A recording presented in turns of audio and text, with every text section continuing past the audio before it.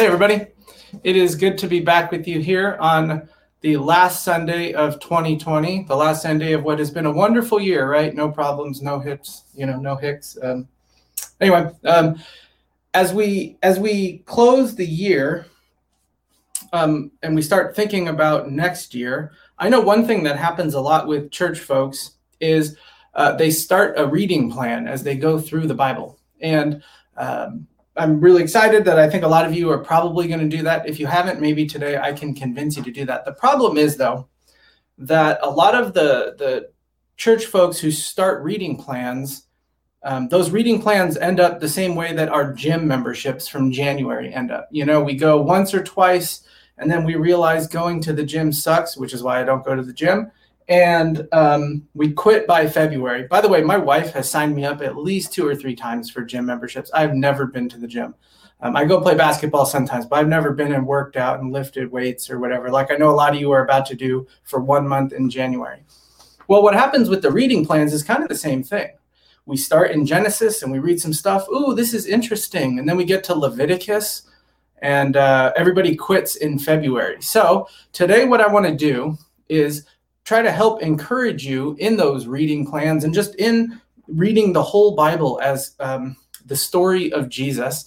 And so what I'm going to do today is we're going to actually just tell the entire story of the Bible, the whole flow of how the Bible is about Jesus. And so the text for today's sermon is actually the table of contents. So if you have a Bible, open it up, flip it, or if you're using your app, flip to the part where you choose which book to go to. I want you to just somehow see the list of books in order. And we're going to go through just the whole story in hopefully about a half an hour here and talk about how this whole thing is about Jesus. Now, as we read the Bible, the whole scripture, there are really 2 main ideas. There's a lot of things I could, the last time I did this sermon, it was about an hour long. But there are 2 big ideas I think you need to know as you're reading the scriptures. The first one is that God orchestrates this story of scripture and he uses patterns to do it. So there's patterns that we see, especially in the Old Testament, that teach us something about the New Testament. In, hermeneutics, we call this typology, right? In studying the Bible, we call this typology.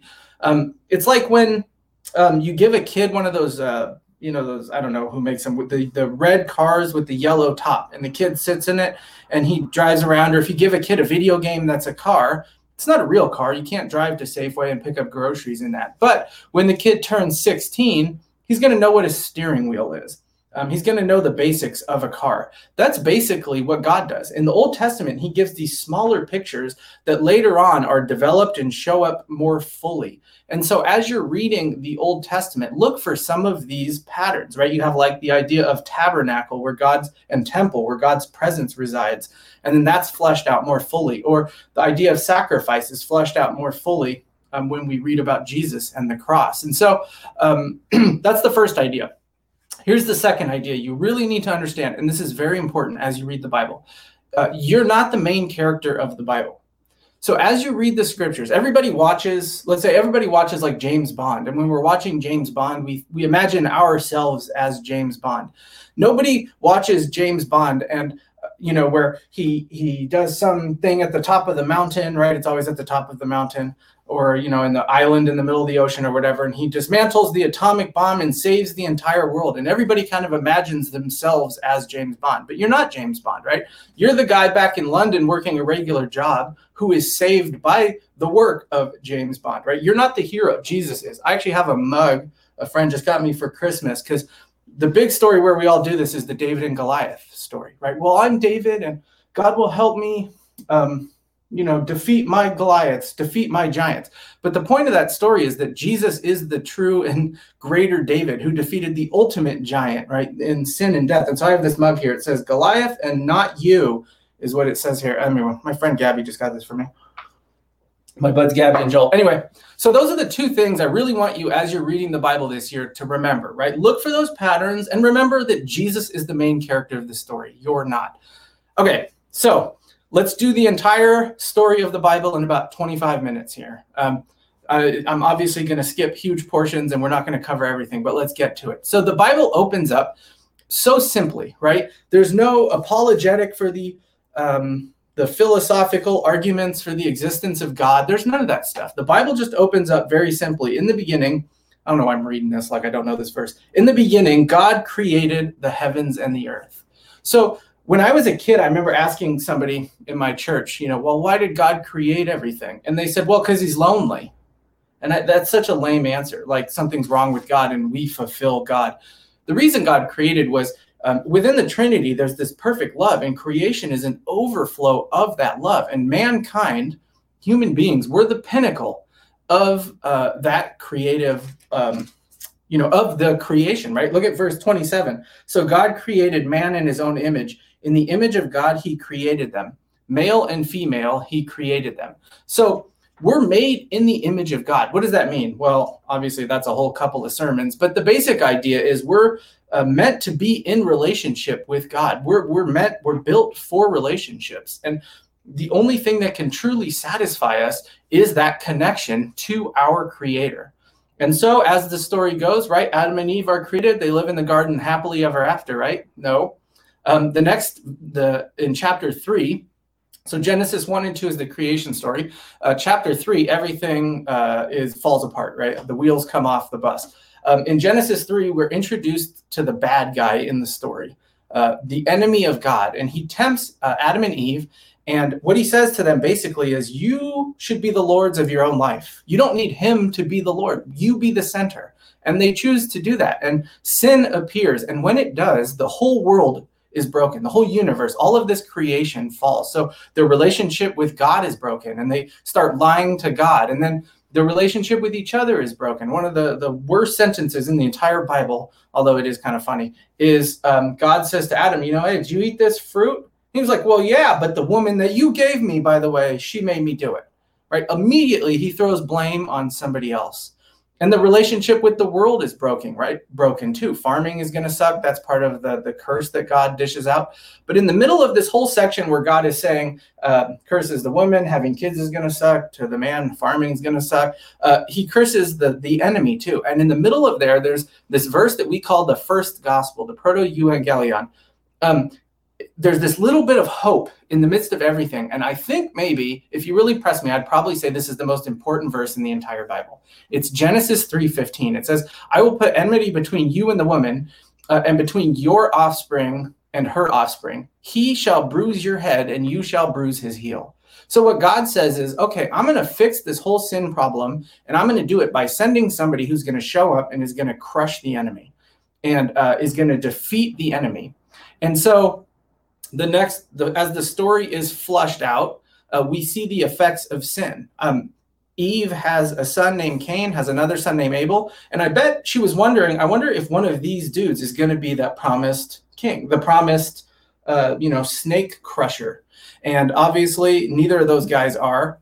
We see the broken relationships continue in the way that Cain kills Abel. And then eventually the world gets so bad that God, he backs up the hard drive and then he resets the operating system, right? He sends this flood and he saves Noah and his family. But here's the thing, we think of Noah as this great hero, but at the very end of the Noah story, he's sort of the new Adam, right? At the end of this Noah story, this new guy who's gonna be the father of all of mankind, what does he do? He sins with the vineyard and that whole story. If you don't know that, go look that up. But he's a fallen sinner. So he's not the guy either. Then the stories we have after that are like the Tower of Babel, where humanity is just fallen into idolatry and pride. But then the story narrows. So from there, the story narrows from kind of all of humanity down to this specific group. And it starts with this guy, Abraham. And in Genesis 12, God comes to this guy, Abraham, and he says, look, do you remember that guy that I promised from Genesis 3:15? Even though Genesis hasn't been written yet. He says, Abraham, do you remember that? And Abraham probably says, sure, yeah. And he says, look, I'm going to make sure that guy comes from your family line. And there's this whole story of Abraham and Sarah, and they have this miracle son, Isaac, skipping a lot of details. Isaac has a son named Jacob. Jacob has a bunch of sons, one of whom is Joseph. And there's that whole story where his brothers sell him into slavery in Egypt. And the whole family ends up being saved from a famine and moving to Egypt. And that's the close of the book of Genesis. Okay, so we're 65 books to go. I hope you don't have lunch plans. That's just the end of Genesis. The next story that we have is it opens up the book of Exodus 400 and something years later, where the people of God now are numerous, but now they're slaves and to the people of Egypt, and life is hard. And God calls one guy, Moses, to be sort of his spokesperson. And you remember the Ten Commandments movie with Charlton Heston, right? You know, the let my people go and all that stuff, right? Well, that's exactly how it happened in the Bible, just like that movie. I'm just kidding. It did. There's a lot of differences. Anyway, God shows up, though. And one of the things we learn in the burning bush story is God gives his name. He calls himself Yahweh, which means I am. I am the eternal one. I have always been and always will be. I exist. And so we learn more about God here. In the book of Exodus, we see a couple of major themes. One of them is that pattern of sacrifice, right? We have the Passover lamb that is killed to save the people from the 10th plague, where God destroys, where he takes the life of all the firstborn, but it passes over the houses of the Israelite people. And later on, we'll learn that Jesus is the true and better Passover lamb. There's a lot of that stuff in Hebrews. And then we also see this pattern of redemption where God consistently saves his rebellious people. And that shows up in the prophets. It shows up in the New Testament, all over. So anyway, God takes this people. He frees them from slavery. They grumble and they're terrible. That's the whole book of Numbers. And in Leviticus and Numbers and Deuteronomy, the last part of Exodus, right, the rest of what we call the Pentateuch there, the law of God is given. So God takes his people to Mount Sinai and he gives them the law. And that law is broken up into 3 parts. Now, this is where people usually get tripped up in their Bible reading plans and quit. There's a lot of weird stuff in these laws.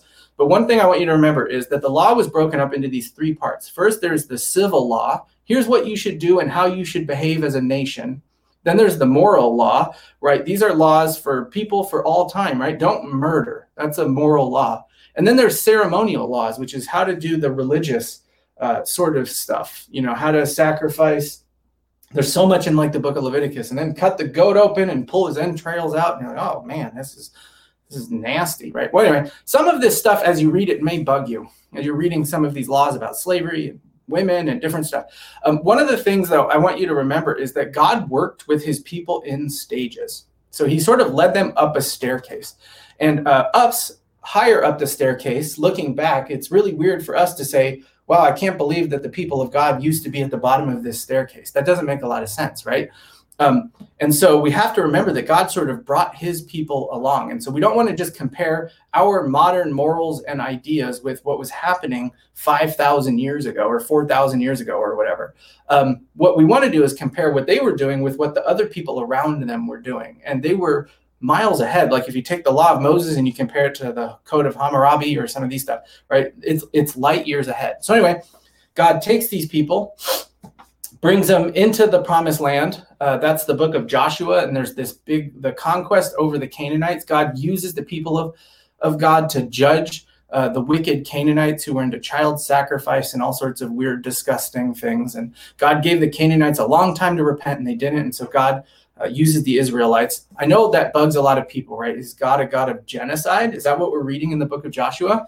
I'm not going to talk a lot about this. There's a book I'll recommend. It's called Is God a Moral Monster by a guy named Paul Copan. So anyway, if that really does bother you, and which I completely understand, go check out that book. He kind of goes through a lot of answering those questions. So after the period where the people take over the land of Israel, now they're in the land of Israel, and the book of Judges happens. And in the book of Judges, what we see is there's no king in Israel. That verse shows up a whole bunch of times in the book of Judges. It says there's no king in Israel, and everybody just does whatever they want. Everybody does what's right in his own eyes. And so the period of Judges is really kind of a low point where God is supposed to be their ruler. And so often the people rebel. And as you read the book of Judges, what you'll see is there's this cycle. The people fall away from God. So God sends an enemy to defeat them and enslave them. Then the people cry out to God. So he raises up a judge. Now, don't think of like Judge Judy, right? You're not the boss applesauce.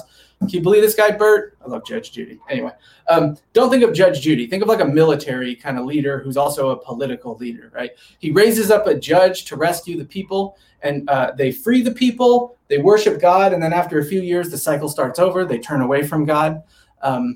Now, an important theme, too, as you're reading the Old Testament, especially the book of Judges, is to remember that most of these stories are not meant to be emulated. These are not superheroes. Right? Samson is not a Christian superhero. We shouldn't be making comic books. I had one of those when I was a kid growing up in church. Samson shows us it's the same thing. There's like the pattern, but Samson's a negative pattern.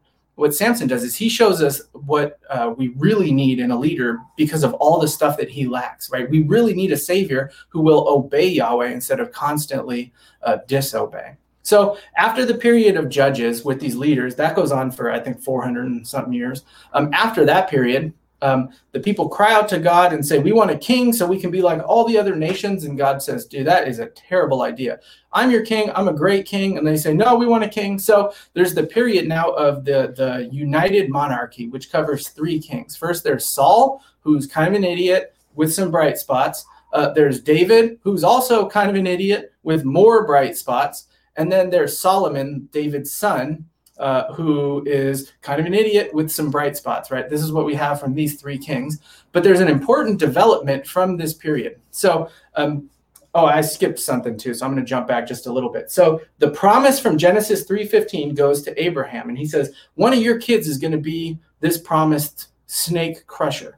Then Abraham, Isaac, Jacob, all those guys. So there's the 12 tribes of Israel, Joseph and Manasseh and all this stuff. So when Israel is blessing those 12 tribes, he narrows the promise again to Judah, right? And it says the scepter will never depart from Judah. That's at the end of Genesis. Well, now jump forward to King David. And David goes to God at one point, and he says, hey, it's not really fair that you live in such a nice house, or I live in such a nice house, and you live in a tent. I'm going to build you a house.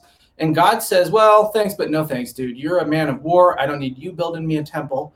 But because your heart is in the right place, I'm going to build you a house. And so there's sort of this play on words where he says now that promise is narrowed even more to that this one who's going to come and is going to crush the snake is going to be part of the family of David, right? So I'm going to build you this house. And so now everybody's looking for from the family of David, is this going to be the guy? So you have Solomon, who kind of turns away from God, and I think at the end of his life turns back to God. Solomon's son then is one of the biggest dummies that we have in all of Scripture. His name is Rehoboam. And what Rehoboam does is he's one of these trust fund brats who doesn't know anything about the real world. And his horrible leadership ends up with the kingdom splitting in 2. So now we have Judah in the south, Israel in the north. And the book of Kings covers, the book of, I think 2 Kings especially covers, and a lot of Chronicles, the divided monarchy, right? The divided kingdoms. And so Israel in the north pretty much only ever had evil kings. And they even set up their own sort of Safeway brand of the religion because the kings didn't want people traveling to Jerusalem in the south, in the southern kingdom. Then we have Judah in the south. It's a mixed bag. There's some good kings. There's a few good ones. There's like, Hezekiah and Josiah and some of these guys. And then there's some really terrible kings. But what ends up happening to both kingdoms is that they are taken over and defeated by enemies. So in the north, in 722 BC, the kingdom of Israel and the city of Samaria is sacked and destroyed by the Assyrians. This big kingdom moves in and destroys everything and basically kills almost everybody and kicks the rest of them out of the country. And the whole kingdom just completely disappears. 100 and some odd years later, in 586 BC, after a couple of different sieges and stuff, the same thing happens in the southern kingdom of Judah, except the kingdom this time is different. It's the kingdom of Babylon. And this guy Nebuchadnezzar comes in and he takes all of these people of God and he takes them back to Babylon, where they end up in exile. And at the end of the book of Kings, there's this really weird story where the guy who's in the line of David, he's dining, it says, after being arrested and all this stuff. Well, they let him out of prison and then he lived the rest of his life and it was okay. And it seems like a really weird verse until you realize what's going on is that's the line of David. That guy is part of that unbroken chain that's going to lead to the snake crusher. God is fulfilling his promise to Adam and Eve that this snake crusher, the one who will ultimately put things back the way that they're supposed to be, is actually going to show up. Now, so the people do eventually come back. That's the book of like Ezra, Nehemiah, and Esther happens during the exile. And they build a temple, and then the Old Testament closes. Now, 2 other parts of the Old Testament that I want to talk about just real quick is first is we have this huge section of the prophets. You have the major prophets and the minor prophets. The only difference is how long these books are. They're not major, as these ones are more important than those ones. And the prophets are just the mouthpieces of God. And so what they're doing is they're speaking judgment. Usually it's judgment. Sometimes they're telling the future. Sometimes they're blessing, whatever it is. But they're just sort of the mouthpieces of God. So we've got like Isaiah, Jeremiah, Ezekiel, these guys. And then the second, so one real quick tip. As you're reading the prophets, here's what I want you to do. Figure out the historical context. Who is this prophet writing to, and why is he writing? What is this about, right? If you read the book of Nahum, let's take just a random one, Nahum, you're going to be really confused until you realize he's writing a prophecy to comfort God's people by saying, I'm going to destroy the city of Nineveh a couple of years after the Jonah story, right? So figure out the historical context. The second part I'm not going to talk a lot about is the wisdom literature. So you have like Job, Psalms, Proverbs, Ecclesiastes, and Song of Solomon.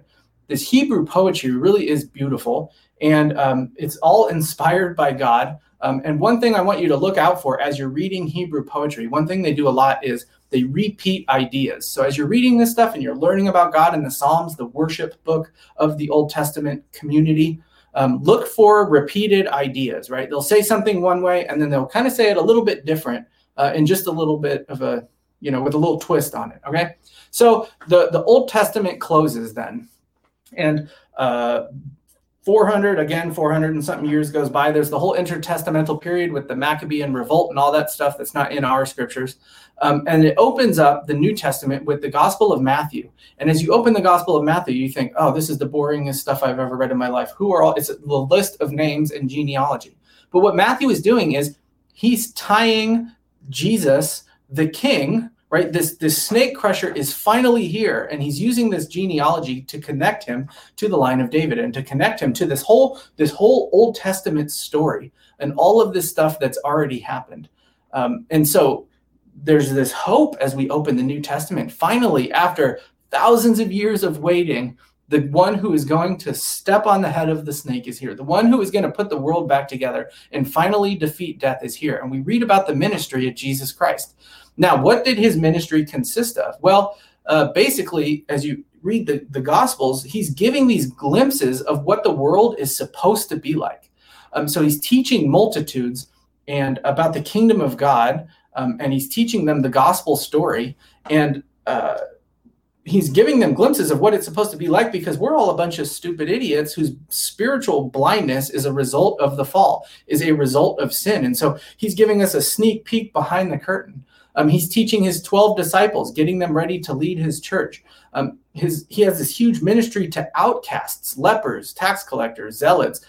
Our broken society and our sin is a result of the fall, and Jesus is bringing these people into the fold. He's casting out demons, right? And the reign of Satan and the reign of the enemy is part of the fall. It's not supposed to be like this. He's healing people to show them that this sickness and this death is not the way that the world is supposed to be.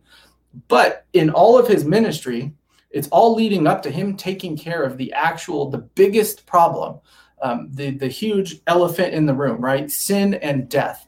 And so how is it then that this promised king steps on the head of the snake? How does he finally do it? How is this massive victory achieved? How does it happen? With the king nailed to a Roman cross and dying in agony. That's how it happens. All of this leads up to this grand victorious moment, right? Where the king dies as a part of the upside down kingdom. This is the moment we've all been looking forward to. And what happens is the king gets up on the cross and he takes the punishment, the wrath of God in our place. So this promise went from Eve to Abraham to Judah to David to Jesus, all leading up to these nails driven through his wrists into the Roman cross.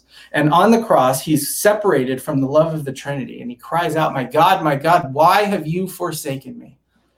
And then at the end, he says, it is finished. A word meaning it's paid in full, right? The Passover lamb, the ultimate Passover lamb, the ultimate sacrifice. He is the substitute. But that's also not where the story ends, right? On Sunday morning, you read in the resurrection accounts, the tomb was empty, right? The sinless Messiah rose from the dead to prove that now he has defeated death. He came back in a real resurrected body. He's the first one to receive this resurrection body, which is just a way of saying these ultimate bodies we're all going to get someday. that are the way that it's supposed to be. And his resurrection body is sort of our down payment. So he hangs out with his disciples for, a couple of weeks, and then he blasts off into the clouds like Superman. And the ascension of Christ back into heaven, where he takes off, has two effects. The first is that now he is ruling and reigning from on high, sitting at the right hand of the Father, right? He is the king, and he's unleashed his kingdom. And then the second thing is that he's unleashed his Holy Spirit upon his people. So by him taking off, he's now sent his Holy Spirit, which leads us into the book of Acts, right? Where the book of Acts is the story of this new humanity, this new people of God. And one of the major themes here is that while in the Old Testament, the promise kept narrowing, and here's the people of God, and here's who's in and out now, it's exploding into including everybody. These Gentiles are now being grafted into the people of God. And the book of Acts is the story of Paul and some other guys going around founding a bunch of churches and doing miracles and spreading the gospel. And while they were doing that, they wrote a bunch of letters to some of these churches. And that's most of the New Testament most of the books in the New Testament is these epistles. So you have Romans and Ephesians and all these books that are filled with stuff like doctrine and greetings. And, just like we get this picture of the early church by reading these books. But ultimately, the major theme in these books is how does the people of God live in a world that's still fallen and sinful and is out to oppose God, right? This world that we live in still does not want him to be the Lord. And so how does the people of God navigate that until sort of the end of the books is in Revelation, where Jesus comes back. Now, there's a lot of debate about eschatology. I'm not going to get into all of that here in the next couple of minutes. But there's three key points that I think almost everybody agrees on. Everybody who can actually read agrees on. First is that Jesus is coming back, and he will actually return in his physical resurrected body to earth. And it's going to be a big deal when that happens. And so this is what Christian hope is looking forward to, is the second coming of Jesus, right? This is kind of how the Bible ends. Come, Lord Jesus, right? This is the kind of stuff that we're looking forward to. Because when he comes, what he's going to do is he's going to judge the world, is the first thing. And he's going to finally ultimately deal with the problem of sin and death and put it away forever. And then he's going to gather his people into the new heavens and the new earth, his new humanity.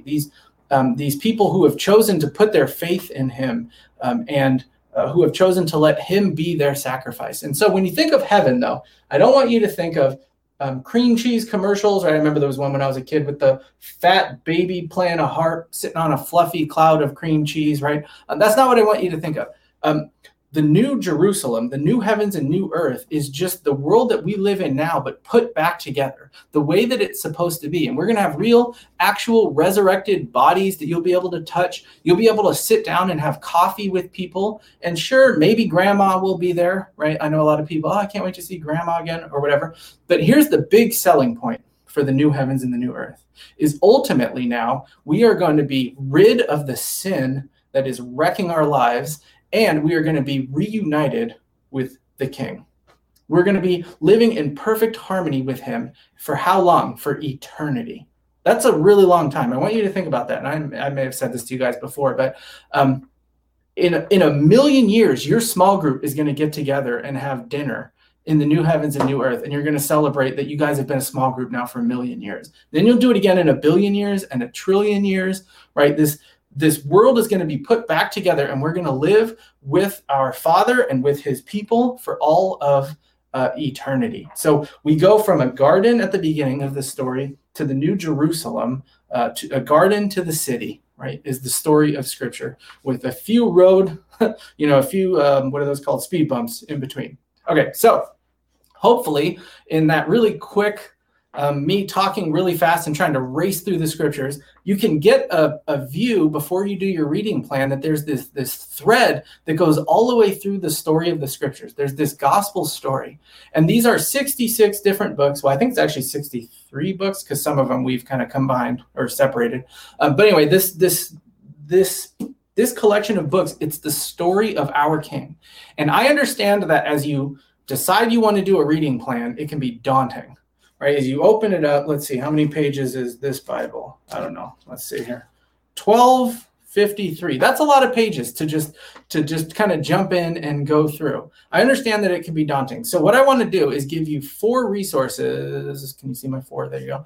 That I think can be super helpful to you as you do a reading plan. Okay, so the first resource is there's this thing online. It's on YouTube called the Bible Project. I'm sure Toby showed those. I don't know if you guys have used those at Christ Church before, but they do these little videos, and they have 2 kinds of videos I think that can be super helpful. The first is they have a whole set of videos that you can watch this week before you start your reading plan on January 1st called How to Read the Bible. And they just have a whole bunch. They cover how to read narrative, how to read poetry, how to read, all these different stuff, how to read the prophets, I think. Go watch those videos before you start. Then, as you're reading, they have done these videos where they outline books of the Bible, right? And, they kind of draw on the little chalkboard or whatever it is. And these videos are fantastic, where he just says, before you read the book of Genesis, here's an outline of the whole book of Genesis. And they're usually 5. Some books have 2 videos. 5 to 10 minutes, I think.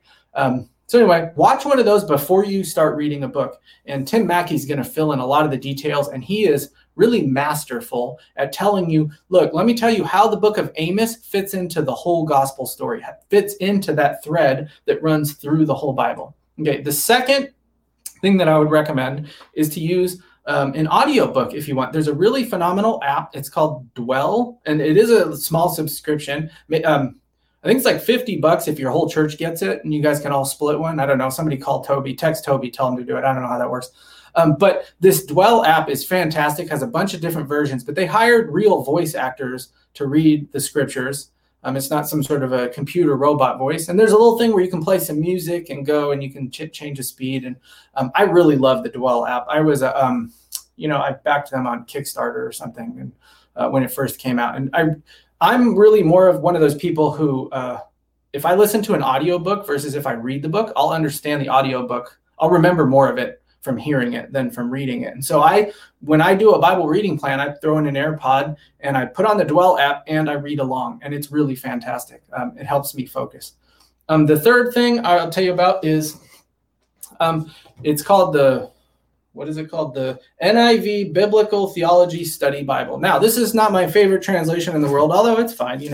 There's a couple other translations that I use instead. But anyway, in the back of this book, in the back of this study Bible, there is a section of, I should have bookmarked this. I don't know how many that is.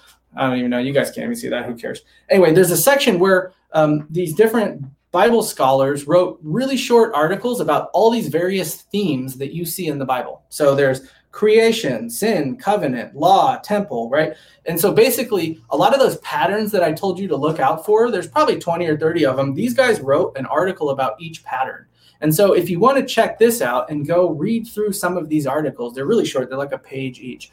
You'll get a really good picture of what some of these themes are and how they're flushed out through the entire scripture.